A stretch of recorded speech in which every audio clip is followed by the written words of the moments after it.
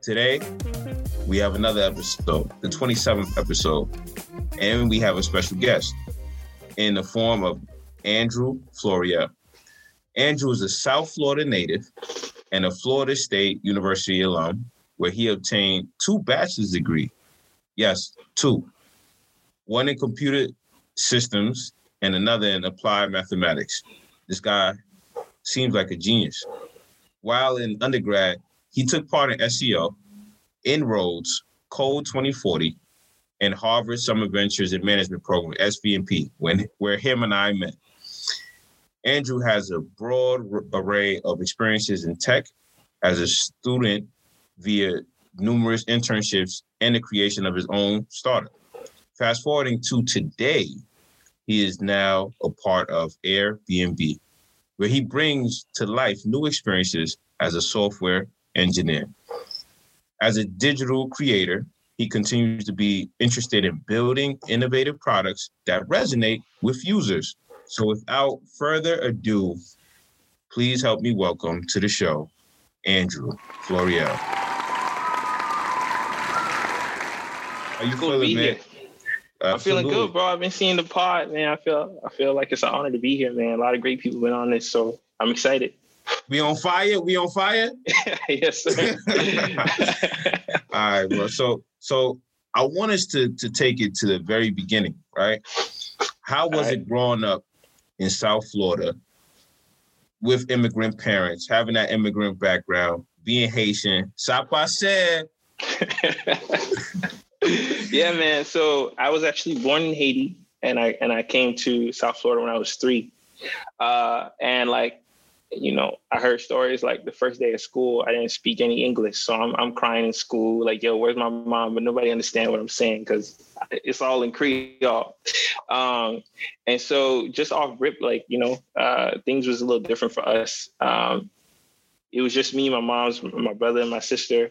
Yeah, man, I would say things were hard, like pretty hard, because I don't know if you guys know about Broward County.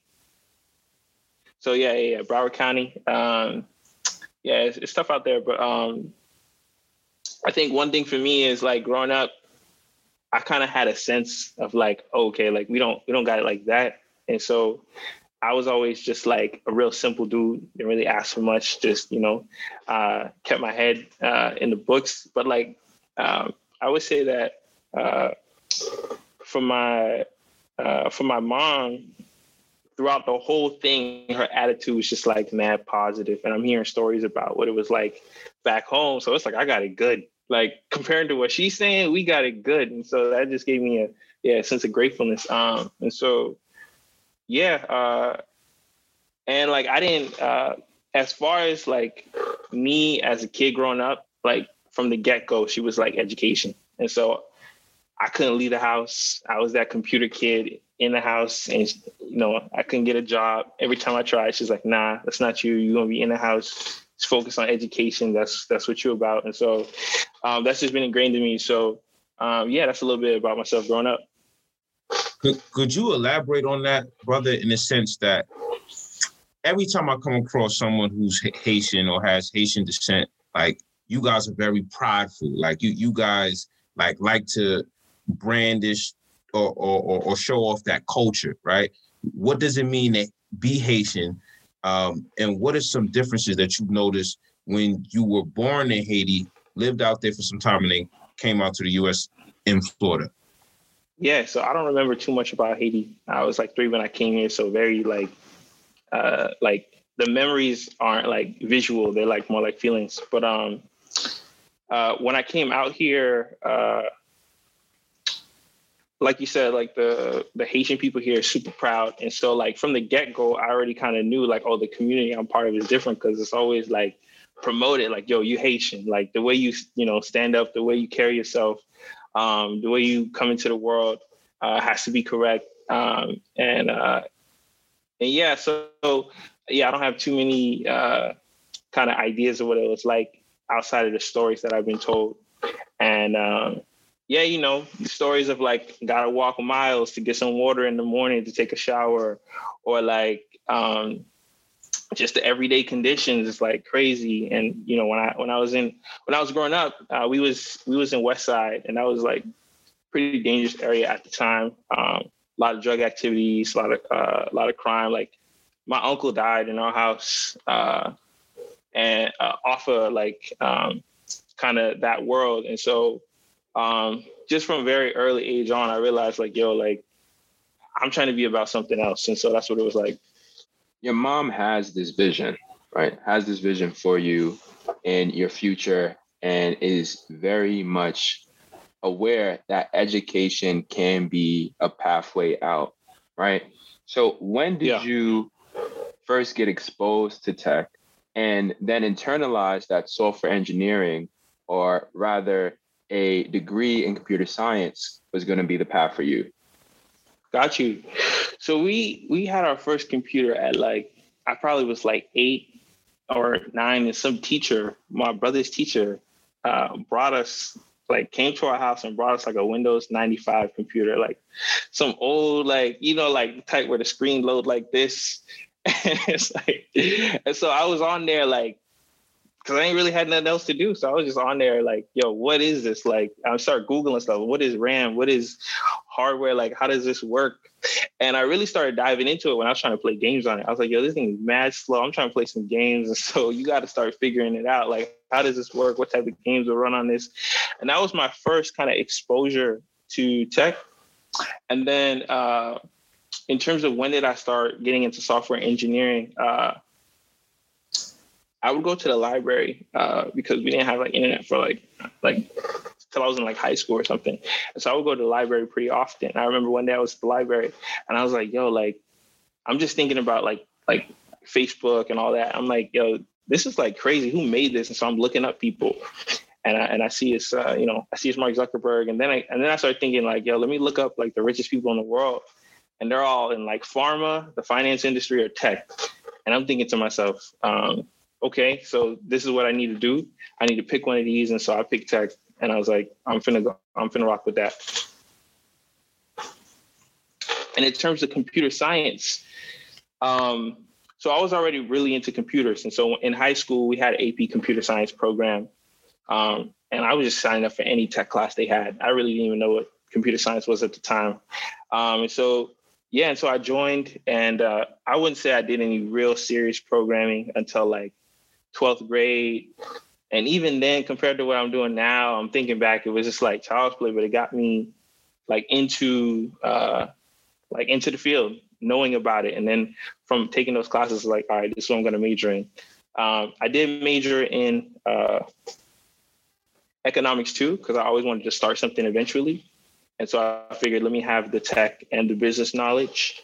And through my time in college, I ultimately decided on computer science and mathematics because as I was looking at the tech industry, machine learning seemed to be a pretty big thing at the time. And I figured those would be the best majors to kind of put me in the right position. Stopping right there for a moment and thinking about that connection, how do you feel like that background in economics, that business sense, has allowed you to become a better engineer within these commercial settings? Gotcha. Or dev, rather. Right, got you. Yeah, so outright, my first internships was in the financial industry, and I think that they were just really impressed that that I had a computer science and finance degree. So at the time, I was pursuing first computer science and economics, then I switched it to computer science and finance, and then ultimately landed on computer science and applied math.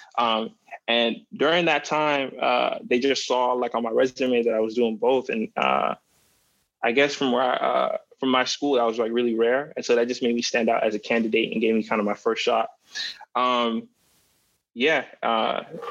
And then because I had like a business sense of I want to make something, I want to start something, I was always starting things on the side. So I always had projects and cool things on my resume that they were interested in. Now, we have had various conversations offline about how your journey wasn't easy, right? We talked about so much, but anything from you being a comp sci major, right? You having rigorous courses, but also you living it up. I mean, you were just wilding out You were on the verge of flunking school. You partied your life away. How were you able to turn that around and bounce back? Because so many people that, and these are stories that people often don't hear about and they often don't talk about, even on the podcast. So how was it bouncing back? Because many people don't bounce back, right? And so what was that switch that you had to turn on mentally, like, all right, cool, I got to get it together, and then Sean successfully come out of this whole situation on top? How was that experience like? Got you. So coming out of high school, I didn't have my first drink until like prom. And so like, that's when I kind of like, and during prom, everybody go hang out and this and that. That's when I had like my first kind of taste of like, yo, I'm out here, we partying, it's lit, it's dope. And so I was like, oh, this is cool. So I was like, when I went to college, I was like, I want to experience that some more. And so my thought was like, yo, like for the first year or so, it's easy classes, or at least that's what I was thinking. I'm just gonna chill, I'm gonna have a good time. And then when it gets serious, I'm gonna turn up and it's gonna be all good. It didn't work out as planned, obviously. So first semester, I ended up getting like a 0.6. I remember like going through the semester, I'm like, I'm not worried about nothing. I'm chilling. I'm like, yo, everything is good. Because most of the grades wasn't put in until like the very end of the semester. And so to me, I look at the grade book, I'm like, okay, just doing some quick math. I'm like, we good, like ain't nothing to worry about. But when the report card came out, we saw F, D, and a C. And I'm like, oh my, like, I'm shocked. And so I'm like, damn, how did this happen? And I'm thinking back to semester. I'm like, yo, every day, like, there was never a day where I was like, yo, like, I got that assignment due, or like, yo, like I got that test next week. I was just thinking like, yo, what's the move today? Like, yo, where y'all at? Like, what's good? Like, I'm trying to see what's up. And so, yeah, like after that semester ended, they sent a letter home to my parents. And I also got an email saying like, yo, like, you're on academic probation. You got next semester to change. You need a 3-point this and that to stay. And if you don't, like, you pretty much getting kicked out of Florida State. And that's when it really got real for me. And I feel like I naturally work better under pressure. Obviously, nobody wants that kind of pressure because, like, it's just such a big kind of like, because if I got kicked out, like my whole life would be different right now. And so when I got that email, I got really worried because like, that's when reality hit me like, yo, I'm from Pompano, I'm from the hood. Like I'm going back to nothing. Like if I fail again. And so that really, like when I started thinking about the idea of me going back home, having failed college, it really just like made me scared, really. I was just scared to be a normal, like just person, like working, because I've seen how hard my mom worked every day, like morning to night. And so just the thought of like, yo, like I was given this opportunity and like squandered it kind of just put me in a different mind space immediately, like just a shock right back into like reality. And so in terms of how I turned it around, so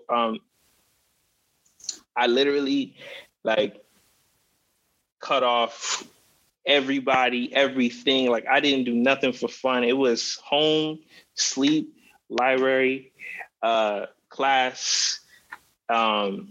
Yeah, bro, there was like, it came to the point where I would wake up at like 5 a.m.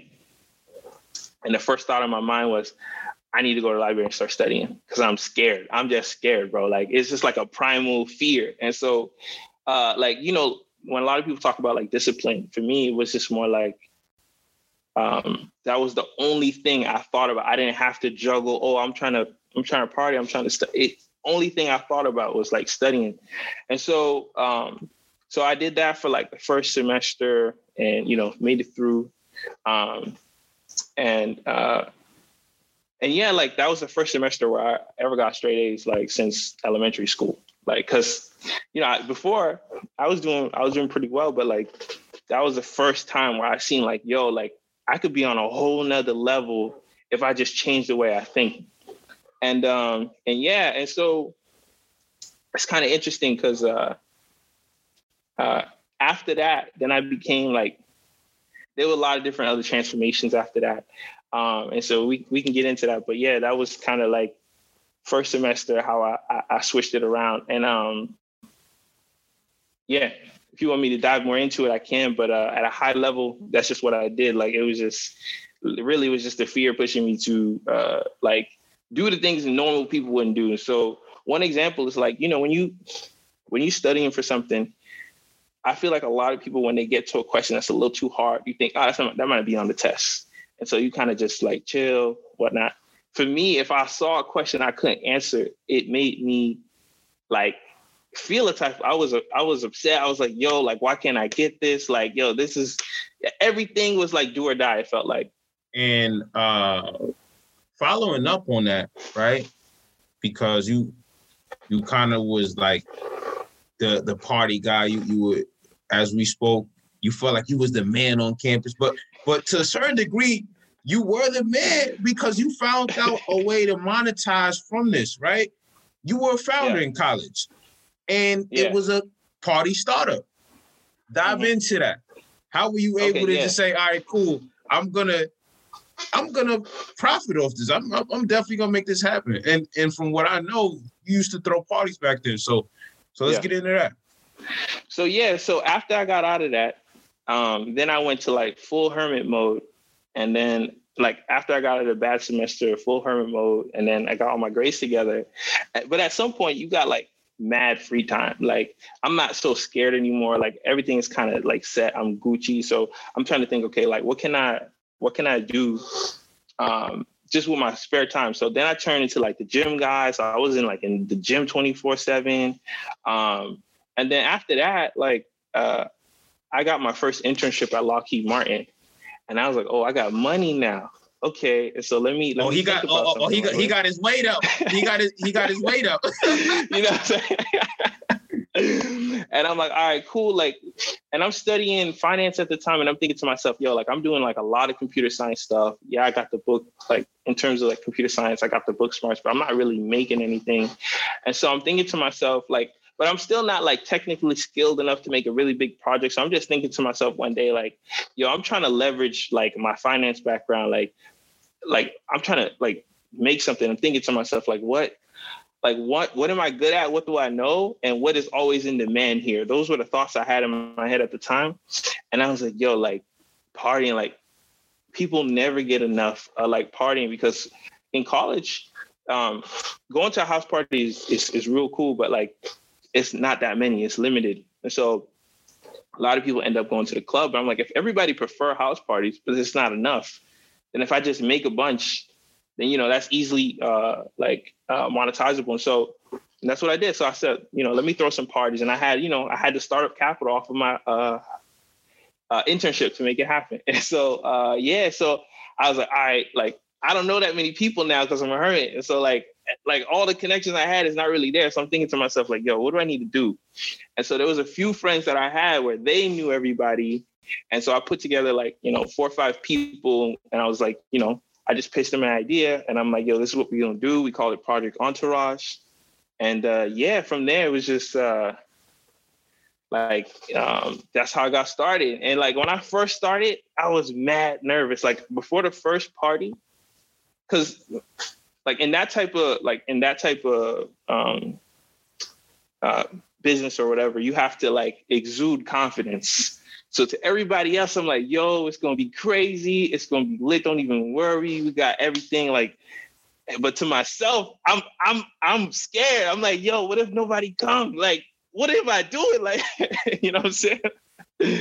But ended up working out really well. We threw maybe 4, 5, 6 parties. And at the time I was like real strict about the numbers because everybody was trying to be like, yo, it don't even matter. Let's just get I'm like, nah, like where can we get, like, I'm thinking about like everything we need to purchase. I'm thinking about like what the cost is per person, how much profit we expect to make per person. I'm trying to bring the numbers down. I'm trying to think like, what's the right location, all these other kind of things. And ultimately, we ended up having parties where we had like a security guard at the front door, bartender, there was one party where we had 3 DJs, one in this room, one in that room, one upstairs. It was, yeah, so it was dope, man. It was really fun. And a lot of people were surprised that, like, just some computer science kid is starting these parties. And that was part of it too. Cause I was like, I hate feeling boxed. I hate feeling like people think they know me off of like outside stuff. And so if I could just do something that makes you just rethink who I am, that's what I'm into. Coming from experiences like these where you're able to create something from nothing, how does that then translate into programs like Code 2040 and DevColor, and what impacts did they have on the next stage of your journey? And following up on that, could you explain what Code 2040 and DevColor is to the audience? Yeah, sure thing. So Code 2040 is it's like a talent acquisition network where they take in talented Black and brown engineers and help them secure a role at some of these big companies. And so there's an initial kind of like test you take in terms of like coding, putting your resume together, answering some questions. And then once you kind of get in, then they have industry partners where like they say, okay, here's this vetted person with this set of experiences,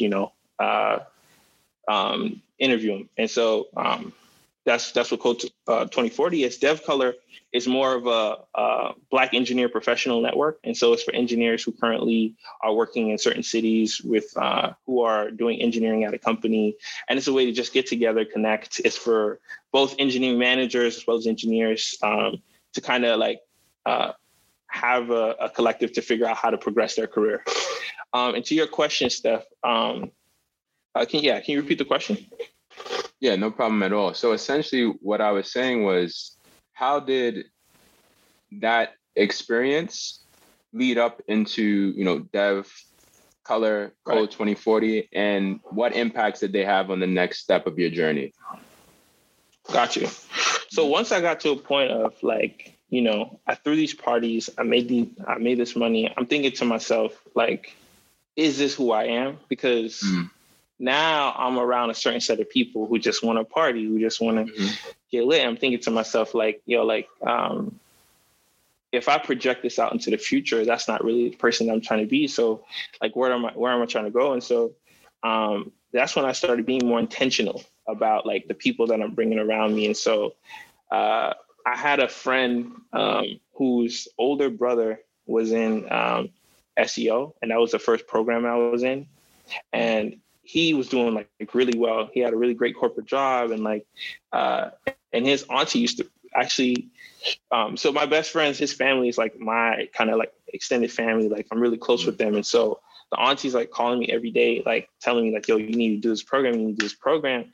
And so when I eventually got in and tried it, I was like, "Wow, like yo, there's a amazing." Network of like super talented like peers that I just wasn't used to, because fundamentally Florida State is a party school. And so I just wasn't used to that level of like excellence. And so once I was in there, I felt at home. I was like, yo, these people think the way I think, they want the things I want. And then after SEO, then I did Inroads, and then Code 2040, just with that same mindset of like, yo, I'm trying to find the people who are like me. And so for Code 2040, I actually found out that program through another friend I met in New York. He was doing software engineering at the time, and he was one of the brightest software engineers I ever met. And he told me about Code 2040. And it turned out being one of the most transformational programs I've been in, because I feel like they don't only teach you about the tech, but they also teach you about the history of like Black people. It's the first time I learned about a lot of events related to Black people. And it kind of even changed my perception of myself in terms of just being more proud and being more aware of like the excellence that we can have. So this year was the level up for you, so to speak, right? And you were able to secure 5 offers from 5 major tech players, including Twitter, Affirm, Square, Lyft, and Airbnb, after being denied for a role at Facebook 3 months earlier. What was that process you went through to reach that plight of success? And how did it relate to understanding your values, skills, and ambitions? Like walk us through that mentality. And congrats, by the way, because this is nothing to scoff at all. So we would love to hear more. I appreciate that. And so I'm just going to give a little bit of context. So like I said, like I like doing things that like make me feel unboxed. And so I actually applied to many, many things throughout my like college career and even after that have nothing to do with software engineering. I've applied to like venture firms. I've applied to to be a product manager. I've applied to be like a lot of things that I just felt would help me grow my skills in general. And so after doing all that, I was always going from 0 to 1. Like, I don't know anything about this, but I got an interview. Let me learn as quickly as possible. Let me learn as much as possible. But it always seemed like I was kind of getting edged out by people with more experience or who've been doing it longer. And so I kind of sat down. I'm like, let me think about this. Like, why am I doing this? Is it the ego thing? Am I just, am I doing this because I truly believe that this is the value that I have to provide to the world? Or am I doing it for some ulterior motives? And the more I thought about it, I was like, software engineering is what I love. And it's what I've been doing for a while.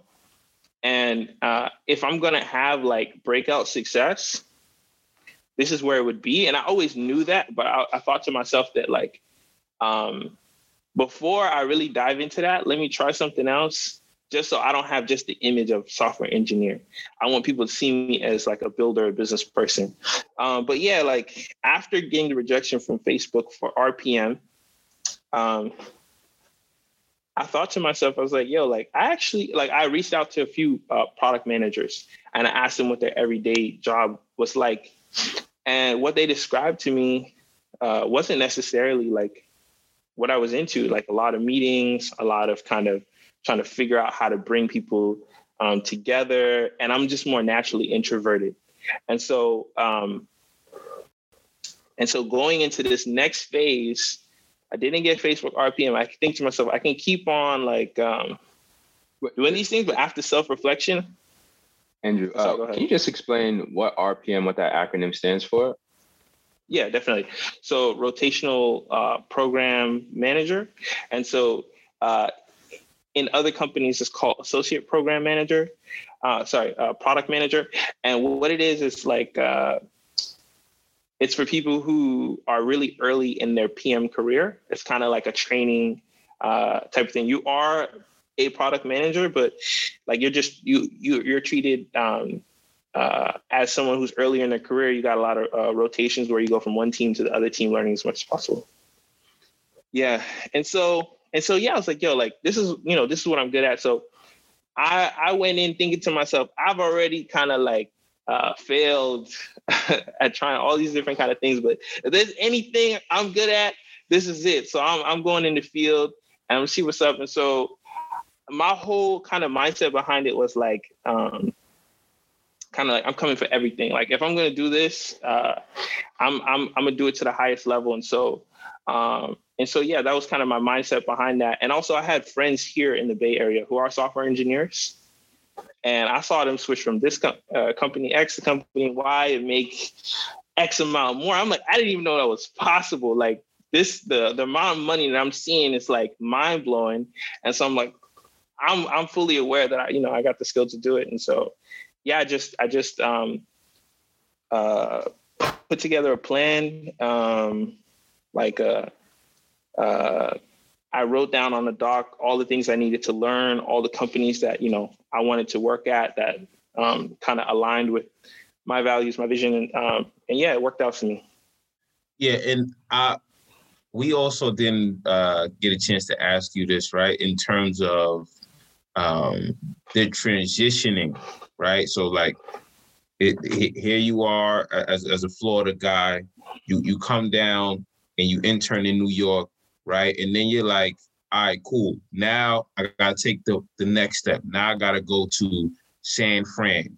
And I'm sure you are also seeing the buzz of the quote unquote tech hub in Miami, Florida.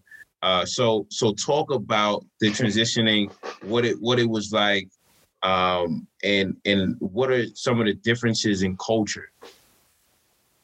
Got you. So when I grew up in Florida, the tech scene didn't really exist. Like when I was in Tallahassee, I remember like I was just like really curious and really wanted to get more into tech. And so I was like Googling like tech hubs in Tallahassee, which was, like the capital of Florida. So I figured there must be something here.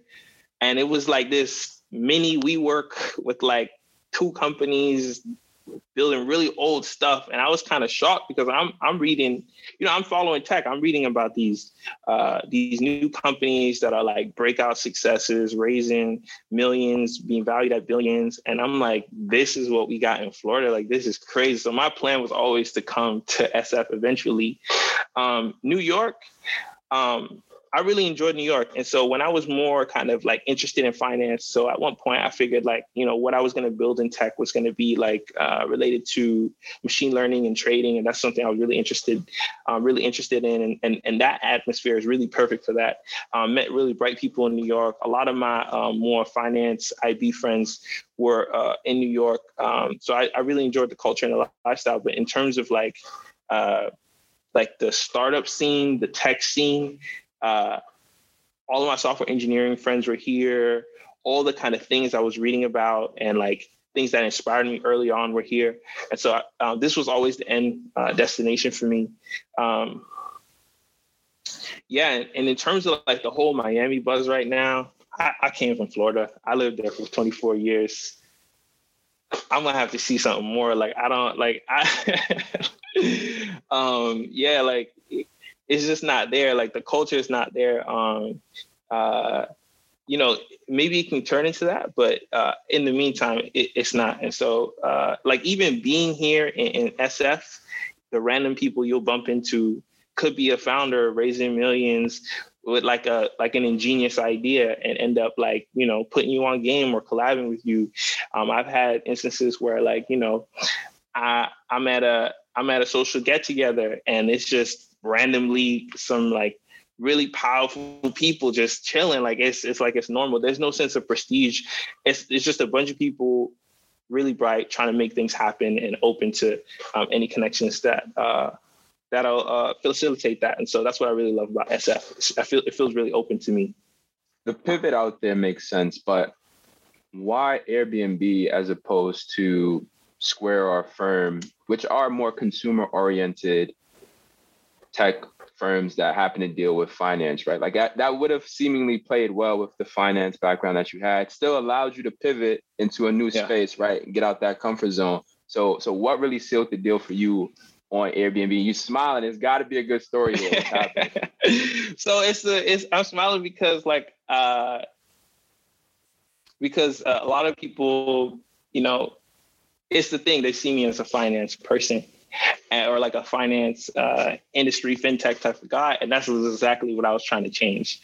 Like I was like, from what I was mentioning before, I feel like I don't like to be boxed, and that's part of the reason why I kind of like some of the artists out here today, even though they're controversial, like Kanye West. It's like you try to put him into box him as a rapper, but now he's a fashion icon, and you try to box him as a fashion icon. Now he's started, like he's worth over $1 billion because of the businesses he started and whatnot. So for me, it was like, I honestly really hated the idea of being seen as a fintech person. And so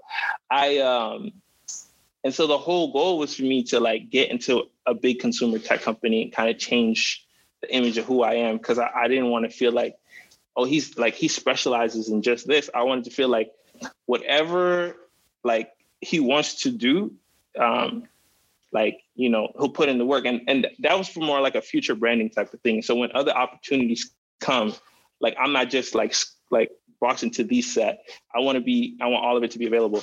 But aside from that though, it was also some self-reflection because all throughout college, all throughout some of my earlier years, a lot of the things that I've been building, like side projects and whatnot, were all consumer facing. And so why specifically Airbnb?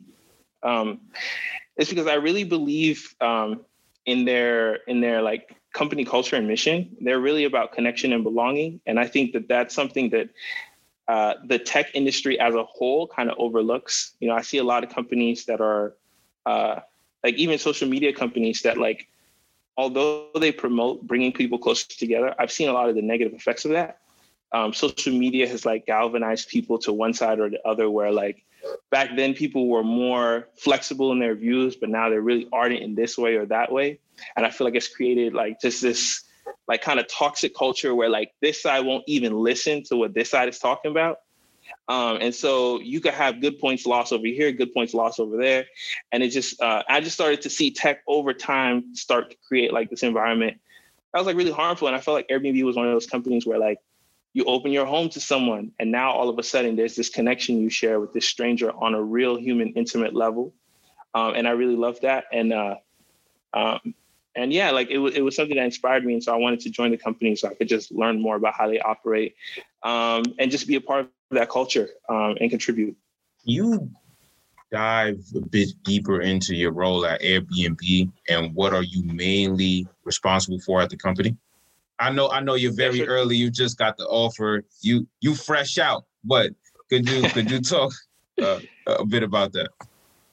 Yeah, definitely. I don't think I can go into specifics because it's a relatively new project. But my role as a whole is I work as a full stack engineer, and I work on behalf of the hosts at Airbnb. And so, yeah, as you mentioned, it's super early. So a lot of what I've been doing is kind of ramping up and learning. Yeah, like so I do everything from the front end to the back end. And when I joined as a generalist. And so generalists are just supposed to be like really sharp software engineers that can be super flexible and just get done what's needed. This is something that you alluded to earlier in the podcast, that personal projects can be very fulfilling. They allow you to grow and they give you the opportunity to explore avenues that maybe you're not going to be able to do in your day-to-day. Do you feel like you still have the opportunity to get involved with personal projects, or do you flex those muscles now by taking part in company-sponsored hackathons? Got you. So I have done like hackathons and whatnot when I was like an intern, but now more as full time. It's kind of like there's always kind of predefined, clear things to do at work. That being said, I feel like the tech industry is really good about giving people the ability to work on things that they love outside of work. And so, you know, when I joined Airbnb, there were a good amount of people who had like a wide set of hobbies. You know, someone came in saying like, you know, like during orientation, like, yo, I'm really happy to join. And, you know, fun fact, I'm building a game on the side. And no one has a problem with that kind of thing. And so I feel like tech gives you that opportunity to explore other things. And I think part of that is because anything that you go and learn off to the side on your own is something that you can bring to the company in terms of knowledge. And so I think they're really flexible in that sense. Yeah. Now, this is the question that people are always going to ask. Friends ask each other this all the time, especially if you're in these corporate spaces. So what is next up for Andrew, right? Given your experiences at SVMP, is B School an option? Will you continue to build products and figure out another path? Like what's going on here? I mean, Steph and I wrestle with this idea all the time. Like, B School, oh, GRE, GMAT. What is your thoughts? What are your thoughts on that? Yeah, so I'm generally very impatient. Like I'm trying to get to wherever I'm trying to get as fast as possible. And so I actually did a master's in computer science for a little bit at Georgia Tech, like online. And then the first class I took, I'm like, yo, why am I back in school right now?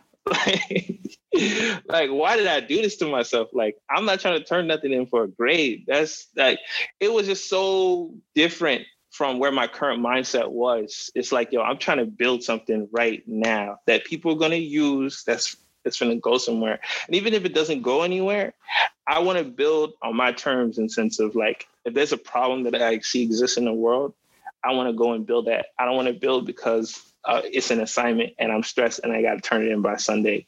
Like, there's a time for that. Like, when there's a period of your life where you feel like exploratory and you want to learn and you want to grow, that's perfect for that. But for me, I was in an execution type of phase where like, yo, I've learned a lot. I'm ready to use it.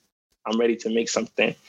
In terms of business school, that is a question that I've had. And I think of it like, you know, I always think in the terms of my ultimate goal and what steps or moves I feel like are going to get me there. And so being a founder, as ironic as it is, when you get into the Bay Area, like MBAs are not regarded as highly as people who are just engineers of some of these top companies or the startups, or even are not like, there's a certain stigma that they receive. And so it's not like it's a obvious move that if I go get MBA, that will progress what I'm trying to do, which is eventually start a company. That being said, I do think that there are a lot of really great founders that came from MBAs. And so if I saw in myself that, hey, like I started these projects and the main thing I'm missing is the business acumen, is the network, is the connection, is the clout, or is the name brand, then it would be a clear choice that actually, yeah, I need to go to business school. But I feel like a lot of that learning that you can receive at business school is more around management, whereas like startup and entrepreneurship can be different. And so, yeah, like where I am right now, I'm just trying to build. I'm trying to make stuff. I'm trying to put it out. I'm trying to get people to use it. But in the future, 2, 3, 4, 5, maybe even 10 years from now, if I'm in a position where I'm like, okay, like what I did before wasn't working. Here's this avenue that's going to kind of hit the reset button for me in terms of the way I think and the opportunities that I'm granted, then yeah, I'd consider B-School. Completely fair. And now we're at the final question of the pod, and here at Dream Shakers, we're all about paying it forward. So what are 3 pieces of advice that you would give your younger self? Got you. So one is be intentional, clear, and focused from the get-go. And like growing up, I feel like the things that guided me to success were things that I weren't completely aware of. I started to get to know myself later on. And so as an example, I realized that in high school, the reason I did well was not because I wanted to be a good student or I wanted good grades. It was just because I was competitive. I like to outwork people. I like to get a higher grade. It was just kind of like in my nature. As part of like why I really like video games back then. And so when I started thinking about all these things, I realized that if I had noticed that earlier on, I could have used it to like make necessary changes to like progress myself further, faster. So the first one is just be way more reflective. Be intentional about like what you're doing, why you're doing it, what are your motivations. The second thing is don't waste time. So, and now that I say it, I'm also kind of like realizing that like some of the times where I felt like I was wasting time actually gave me experiences that changed my mindset. And so, for example, after having thrown these parties and after having been to a lot of parties, I've reached a point where I'm good. Like if someone tells me, yo, this is great, I'm good. Like I'm trying to go home. I'm trying to go see my fiance, watch a movie. I'm straight, bro. That's, and so part of it is like, go explore, experiment, try things. But when you're done and you reach the point where like you know what you want and it's clear what you want, just don't waste time. Get on it. And so for me, that would have been like earlier on, if I knew I wanted to start something and I knew I wanted it to be tech, I really should have just been building things since freshman year. Even if I had no idea what I was doing, actively building it would have given me so much more knowledge. I picked up a lot of knowledge over time, but like just thinking to myself, don't waste time, get on it, start now, and struggle, I would have learned so much faster. And I think the last thing I would tell myself let me see. So throughout my life, I've always had personal mantras. And I think that maybe what I would have done differently is share them, because then I could have gotten kind of feedback and input from other people. So for example, growing up, I had this mantra, I rather fail than quit. And so for me, that was a way to like not run because you're scared. And so there's certain opportunities that come up and you're halfway in it and you think to yourself like, yo, like, what did I do this for? Like, this is kind of crazy, or like, this is way beyond like what I can do or whatnot. Like, you start to doubt yourself once you're in it. And so for me to avoid losing out on opportunities because of fear, I rather actively fail at it, like receive that bad grade or receive that rejection, than walk away not knowing, because that is where you learn the most lessons. If you fail, there's a clear reason why you failed, and it'll be reported when that time comes. If you didn't do well, there's a clear reason why you didn't do well. But if you walk away halfway, you don't know if you were doing great or if you were doing poorly or like what was going on. So I feel like I could have been way more collaborative growing up, and I could have shared those mantras with other people, and I could have learned from them too. I just was like a lone wolf for a long time. And if I was more collaborative, more open, I think that would have helped my career. And so, yeah, so that would be the last thing I would tell myself. The first one is be more reflective. The second one is be more collaborative. And the third one is don't waste time. Once you know what you want to do, you know where you're going, just be about it, jump in. And if it's, hard, get help. A lot of gems, a lot of jewels being thrown on this episode, man. You were on fire. I'd rather fail than quit. That blew me away. But we appreciate you, brother. Thank you so much for being on the pod. This was amazing. We had fun. We laughed, we cried, we shared moments together. We did it all, man. And we would love to have you on future episodes moving forward, but definitely appreciate you, King. Definitely appreciate y'all too. Definitely did your research. This was fun. It was great getting to know you guys. Thank you. Another great conversation for the history books. I greatly appreciated Andrew dropping by and sharing his perspective on finding your path, defying labels, and the importance of practically applying the skills one gains through education. How do you feel about this interview, George? I'm in full agreement. Andrew dropped gems. He gave us a whole perspective on what it means to be resilient and bounce back even when people kind of count you out. And so the fact that he was able to figure out a way to navigate through the tech space and still persevere, become a founder, and then find his way all the way to Airbnb is pretty remarkable. So congrats to you, Andrew. Thank you for stopping by, brother, and looking forward to connecting with you on many more occasions. And with that, we're going to go ahead and transition into the level up. So here's where we provide you, our audience, with 3 opportunities. That's right, 3 opportunities to gain entrance into the field of technology such that you can create your own path and define your own journey. So first up, we have an advertising sales ops intern at the New York Times. The New York Times is seeking an inventive and motivated intern to join the sales operations team. In this role, you will work with the sales operation team's partners in various areas, creating efficiencies which ultimately support the department's sales efforts. Over the course of the summer, you will aid in project management and quality control of some of the Times' most important initiatives, including audio, team communications, sales training, and more.